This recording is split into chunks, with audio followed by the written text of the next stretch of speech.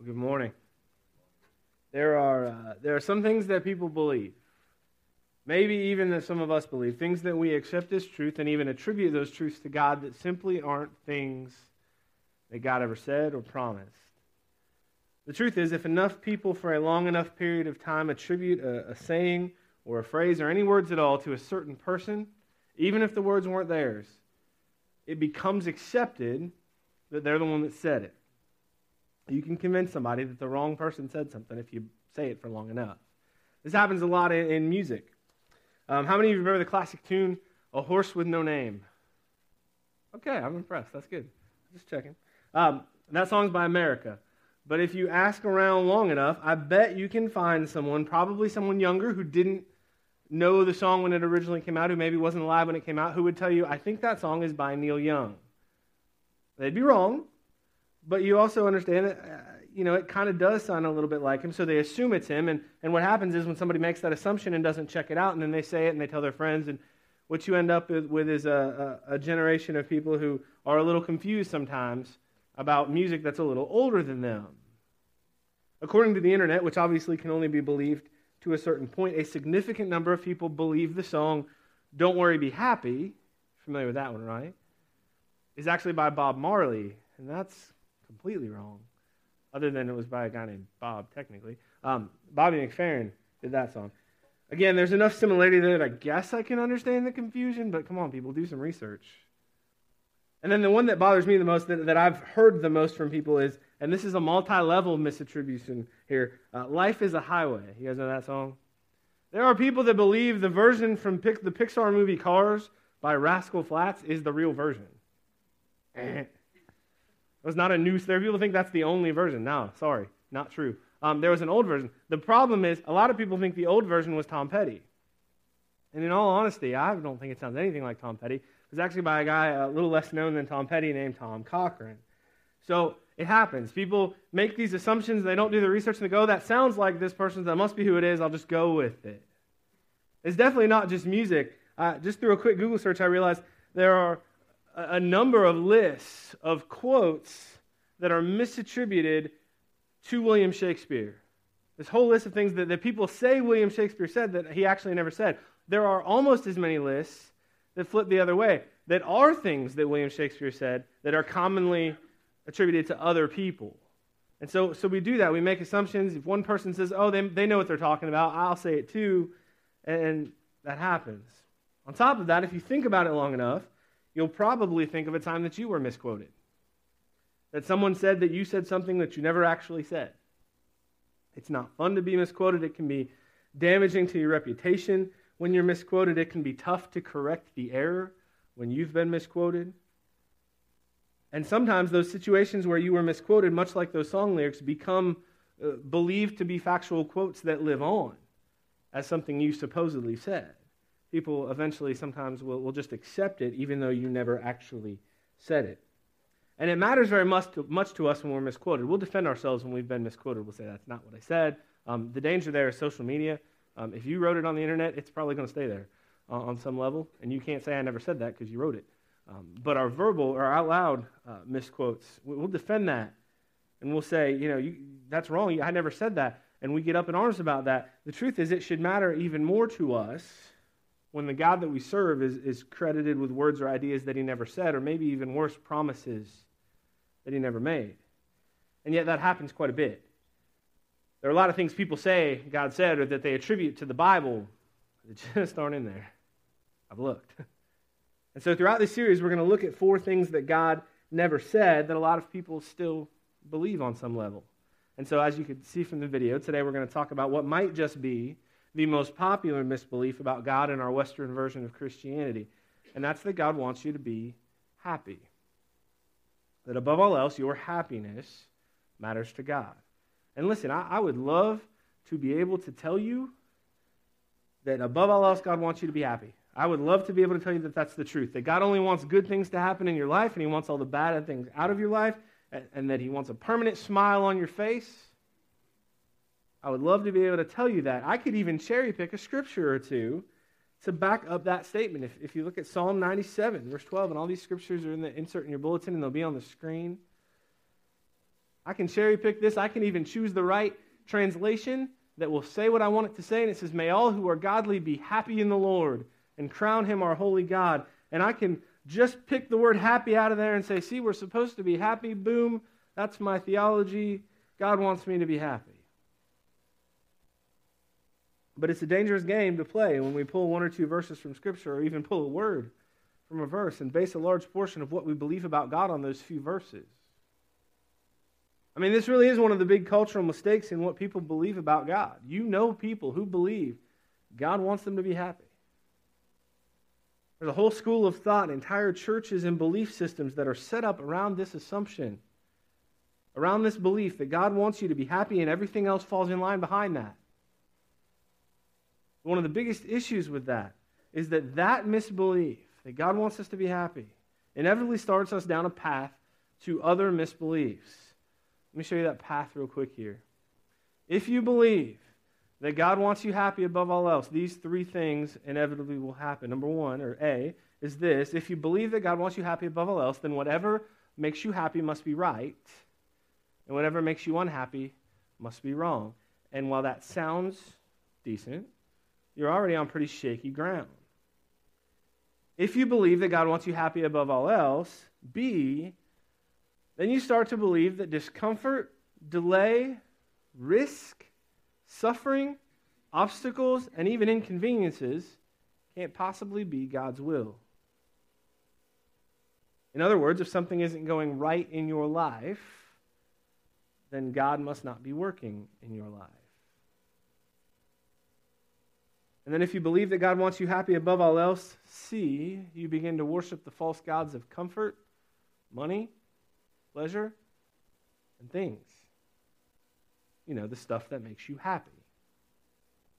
That's the path that we take. And at the end of that path comes this dangerous belief. When we believe above all else that God wants us happy, suddenly we're forced to believe that God exists to serve us, which is seriously backwards. We exist to serve God. And yet, if our happiness is the most important thing to God, then it would have to be the other way around. And in that case, we reduce the creator of the world, creator of the universe, the creator of you and me, the Holy One, down to, and I've heard it phrased this way, and I love this, down to a cosmic Coke machine. If I put my money in and press the button, the machine has to give me what I want.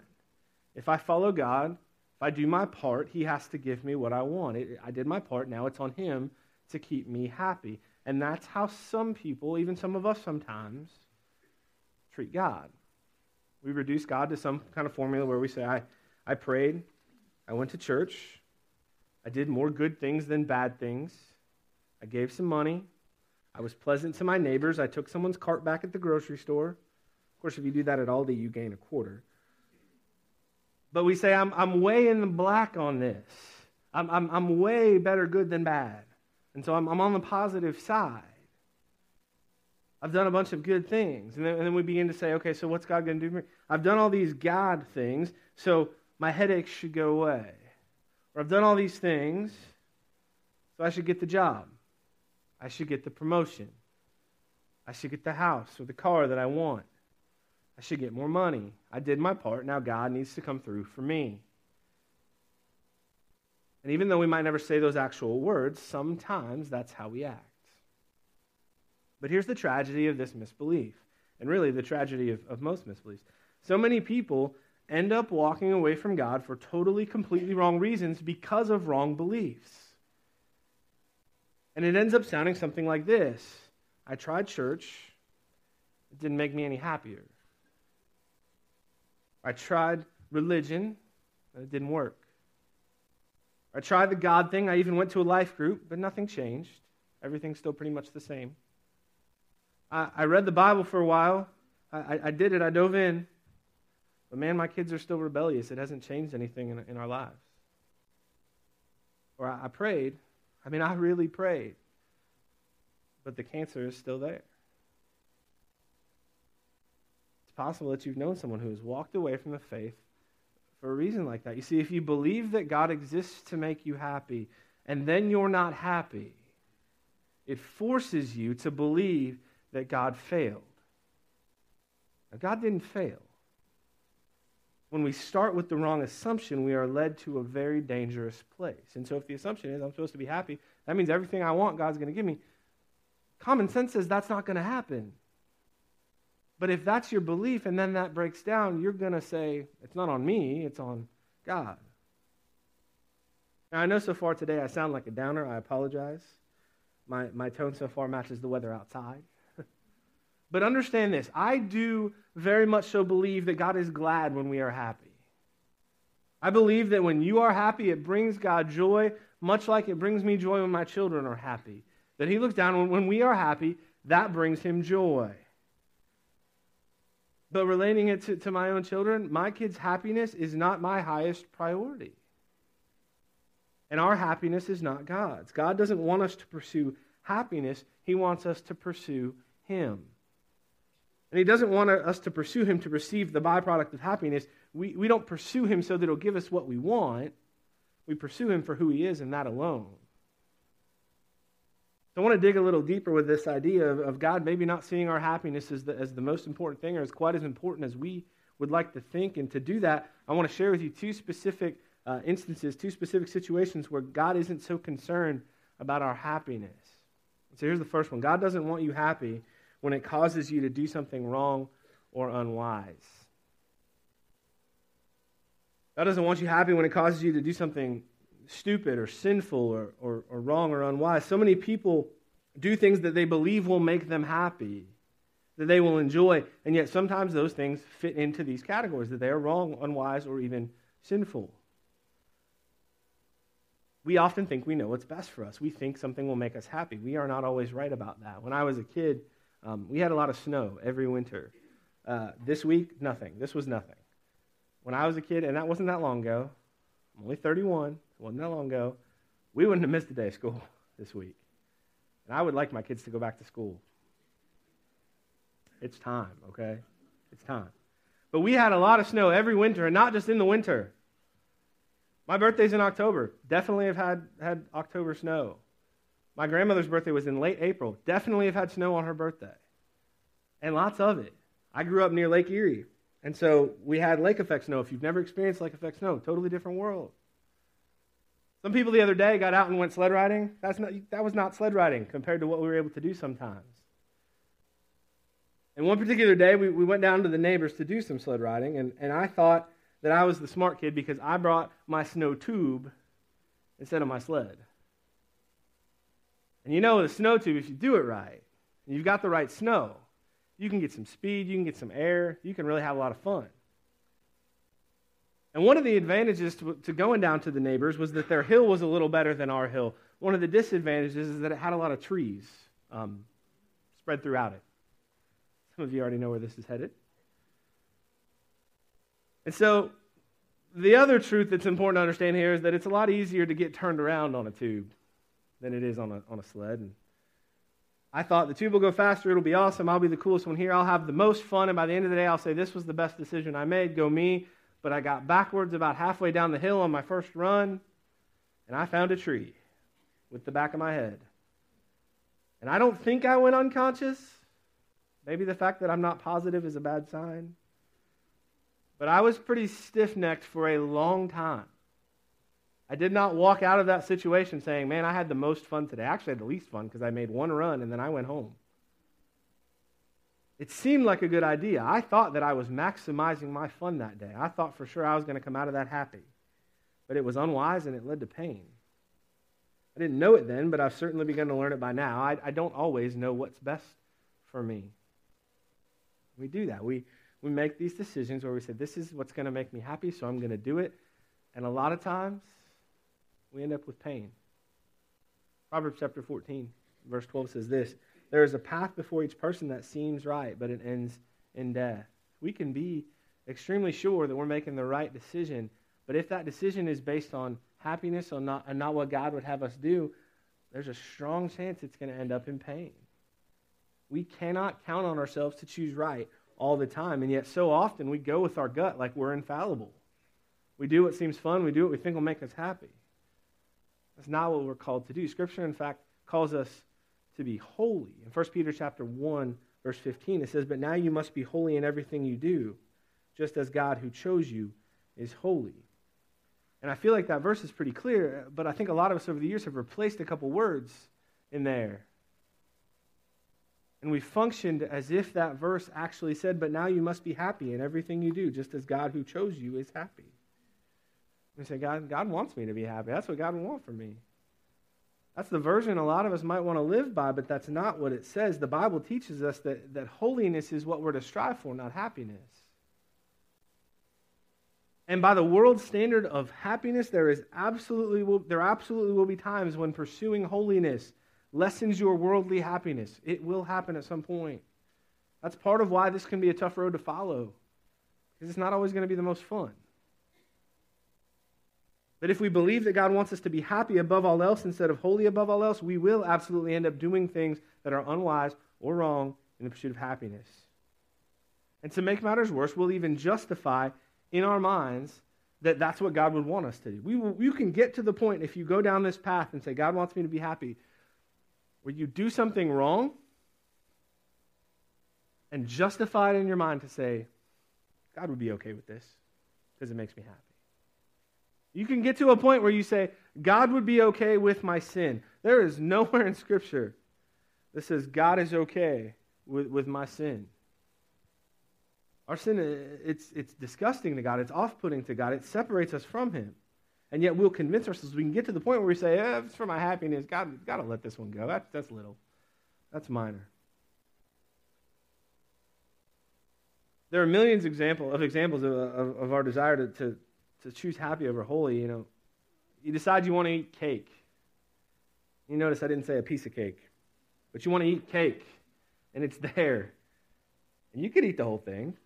It'd be fun to eat the whole thing. I've never eaten a whole cake. That'd be kind of cool to say I've eaten the whole cake. That would be wrong and unwise. But there would be a little bit of temptation there to do it, just to say you did it, or just to have a little fun. Or maybe one more relatable to some of you. Maybe you hate your job. Maybe you cannot stand going to work. Maybe rolling out of bed, even if you got a good night's sleep, when you roll out of bed, it's just really hard to get up because you don't want to go to work. But you've got a family and bills to pay, and so you really need the job. But it would make you so happy to tell your boss off and walk out. And you've known people who've done it, who just up and quit, and it felt so good. And it's tempting. And in that moment, you have to decide what matters most, your happiness or taking care of your family. I know what would feel good, but what's wise in the situation? And we struggle with that. We say, well, do I choose what's going to make me happy here? The list could go on. Now listen, I'm not saying God wants you to choose only holiness or only happiness, and I'm not saying that you won't ever be happy while you're pursuing holiness. I believe that when we are pursuing holiness, God will bless us with that. But what I am saying is that God calls us to pursue one and not the other. Again, I think He'll bless us with happiness when we're pursuing holiness, but I also believe that if we are pursuing happiness above all else, we will struggle to stay holy. It's inevitable. And again, it's because sometimes pursuing happiness will cause us to do something unwise or even sinful. Now, the second situation, the second instance here, that God doesn't want you to be happy when it's only based on the things of this world.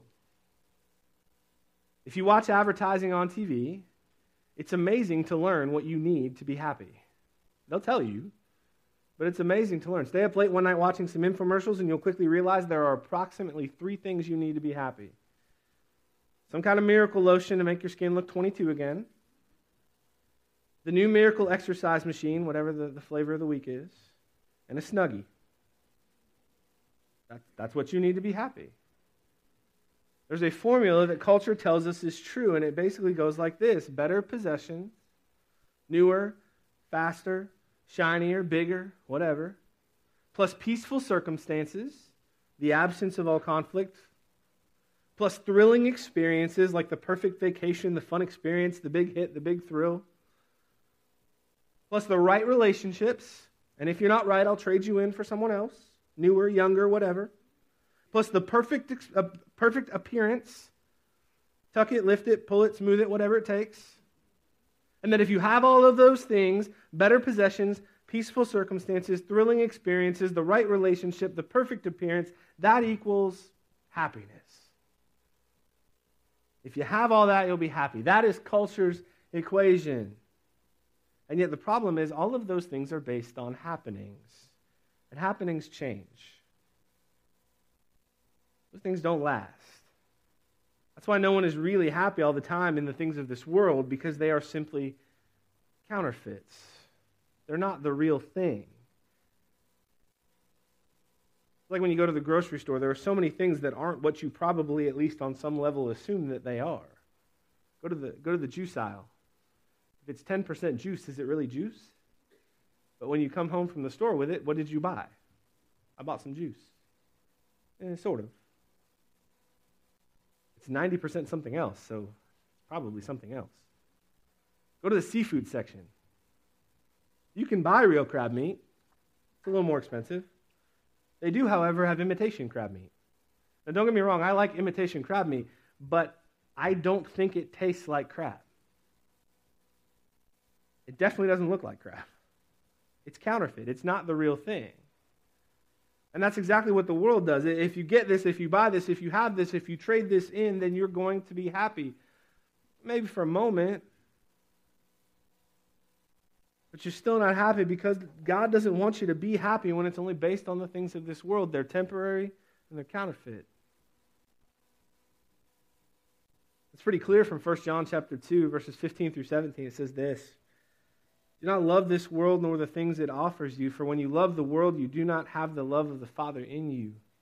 For the world offers," listen to this is exactly what we're talking about. "For the world offers only a craving for physical pleasure, a craving for everything we see, and pride in our achievements and possessions. These are not from the Father, but are from this world.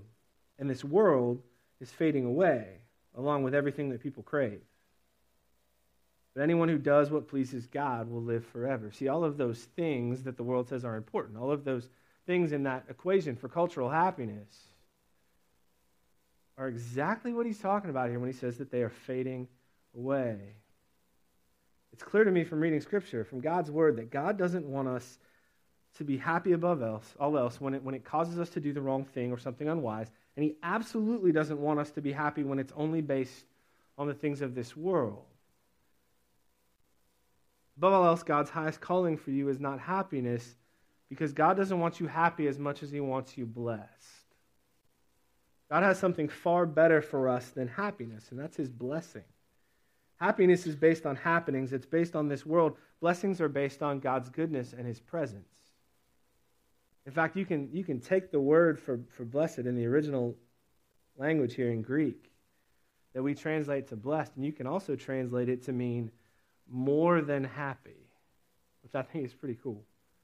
God wants you more than happy.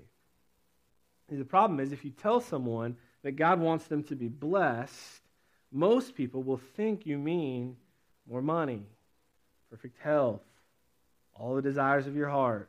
But that's not what we're talking about. When God wants you blessed, it doesn't mean you don't have a bad day. It doesn't mean your kids won't fight. Trust me, I have 4. And I'm thankful only 3 of them are old enough to fight. They're skilled fighters for sure. I don't know where they learned this stuff. It doesn't mean that your car won't break down.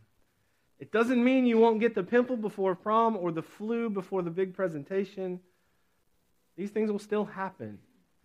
What it actually means is you will experience the goodness of God in the middle of some of the difficulties of life.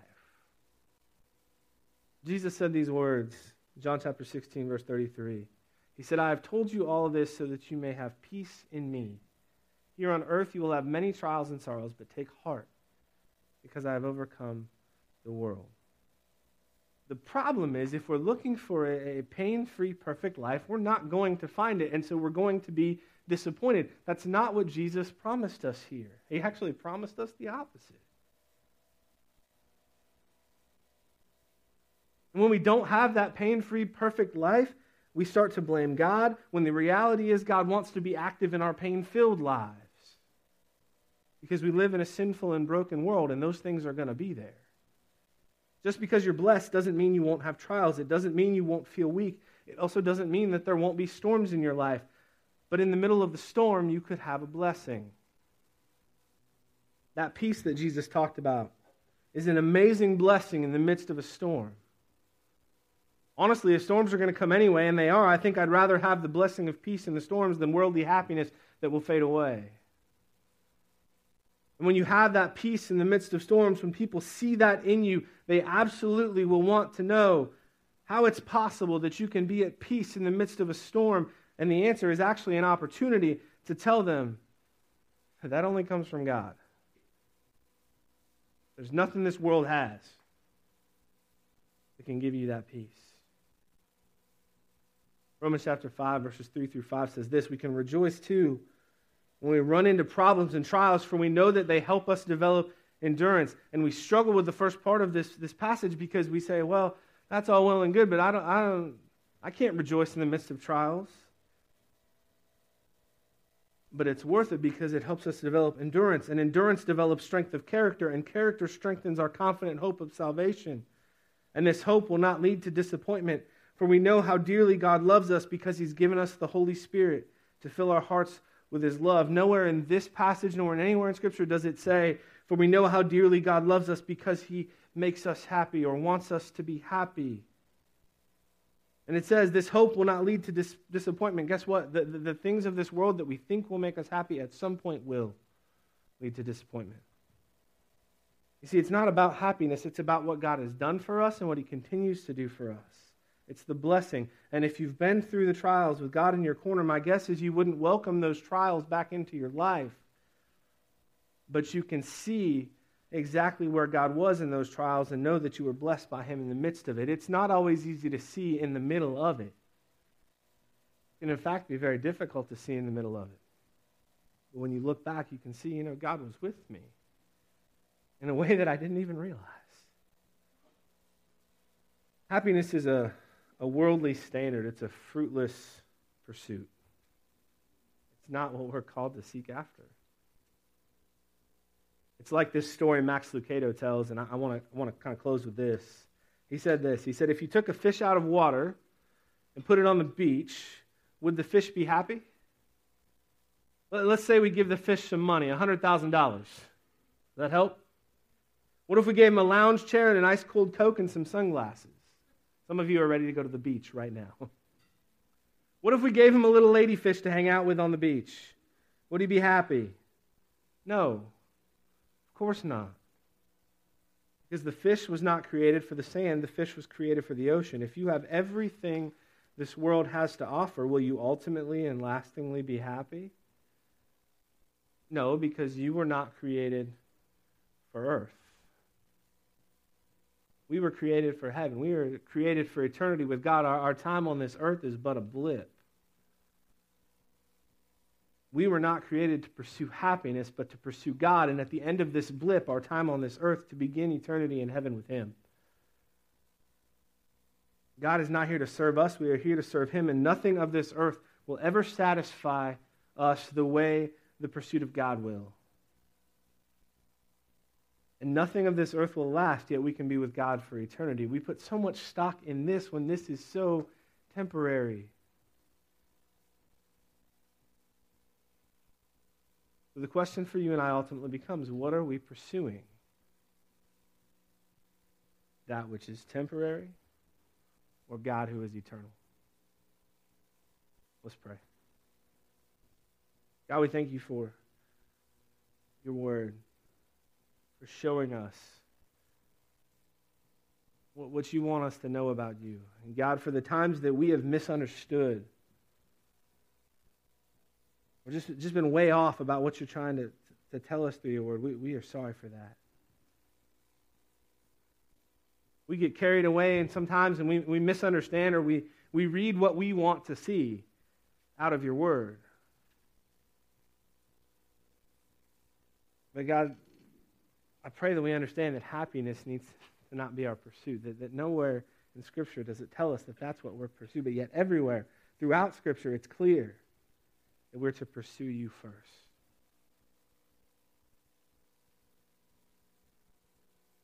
God, I pray that each and every day, each and every moment, that would be at the top of our list. We would seek You first. Because, God, I believe that the way that affects the rest of our life when we seek you first, it is 100% positive.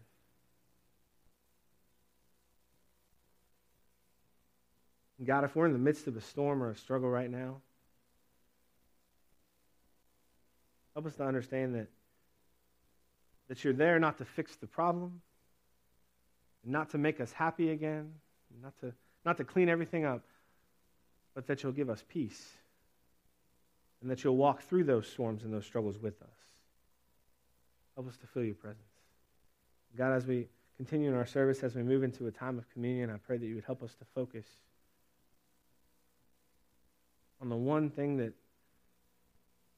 truly changed our lives more than anything else, when you sent your son to the cross for us, to make it possible for us to spend that eternity with you.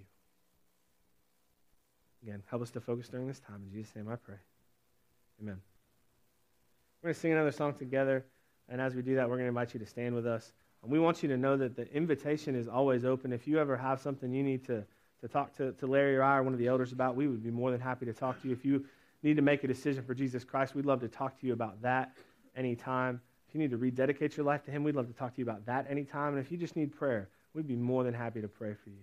So we just stop by the link and see me, and we'd love to set up a time to do that. Let's stand and we'll sing together.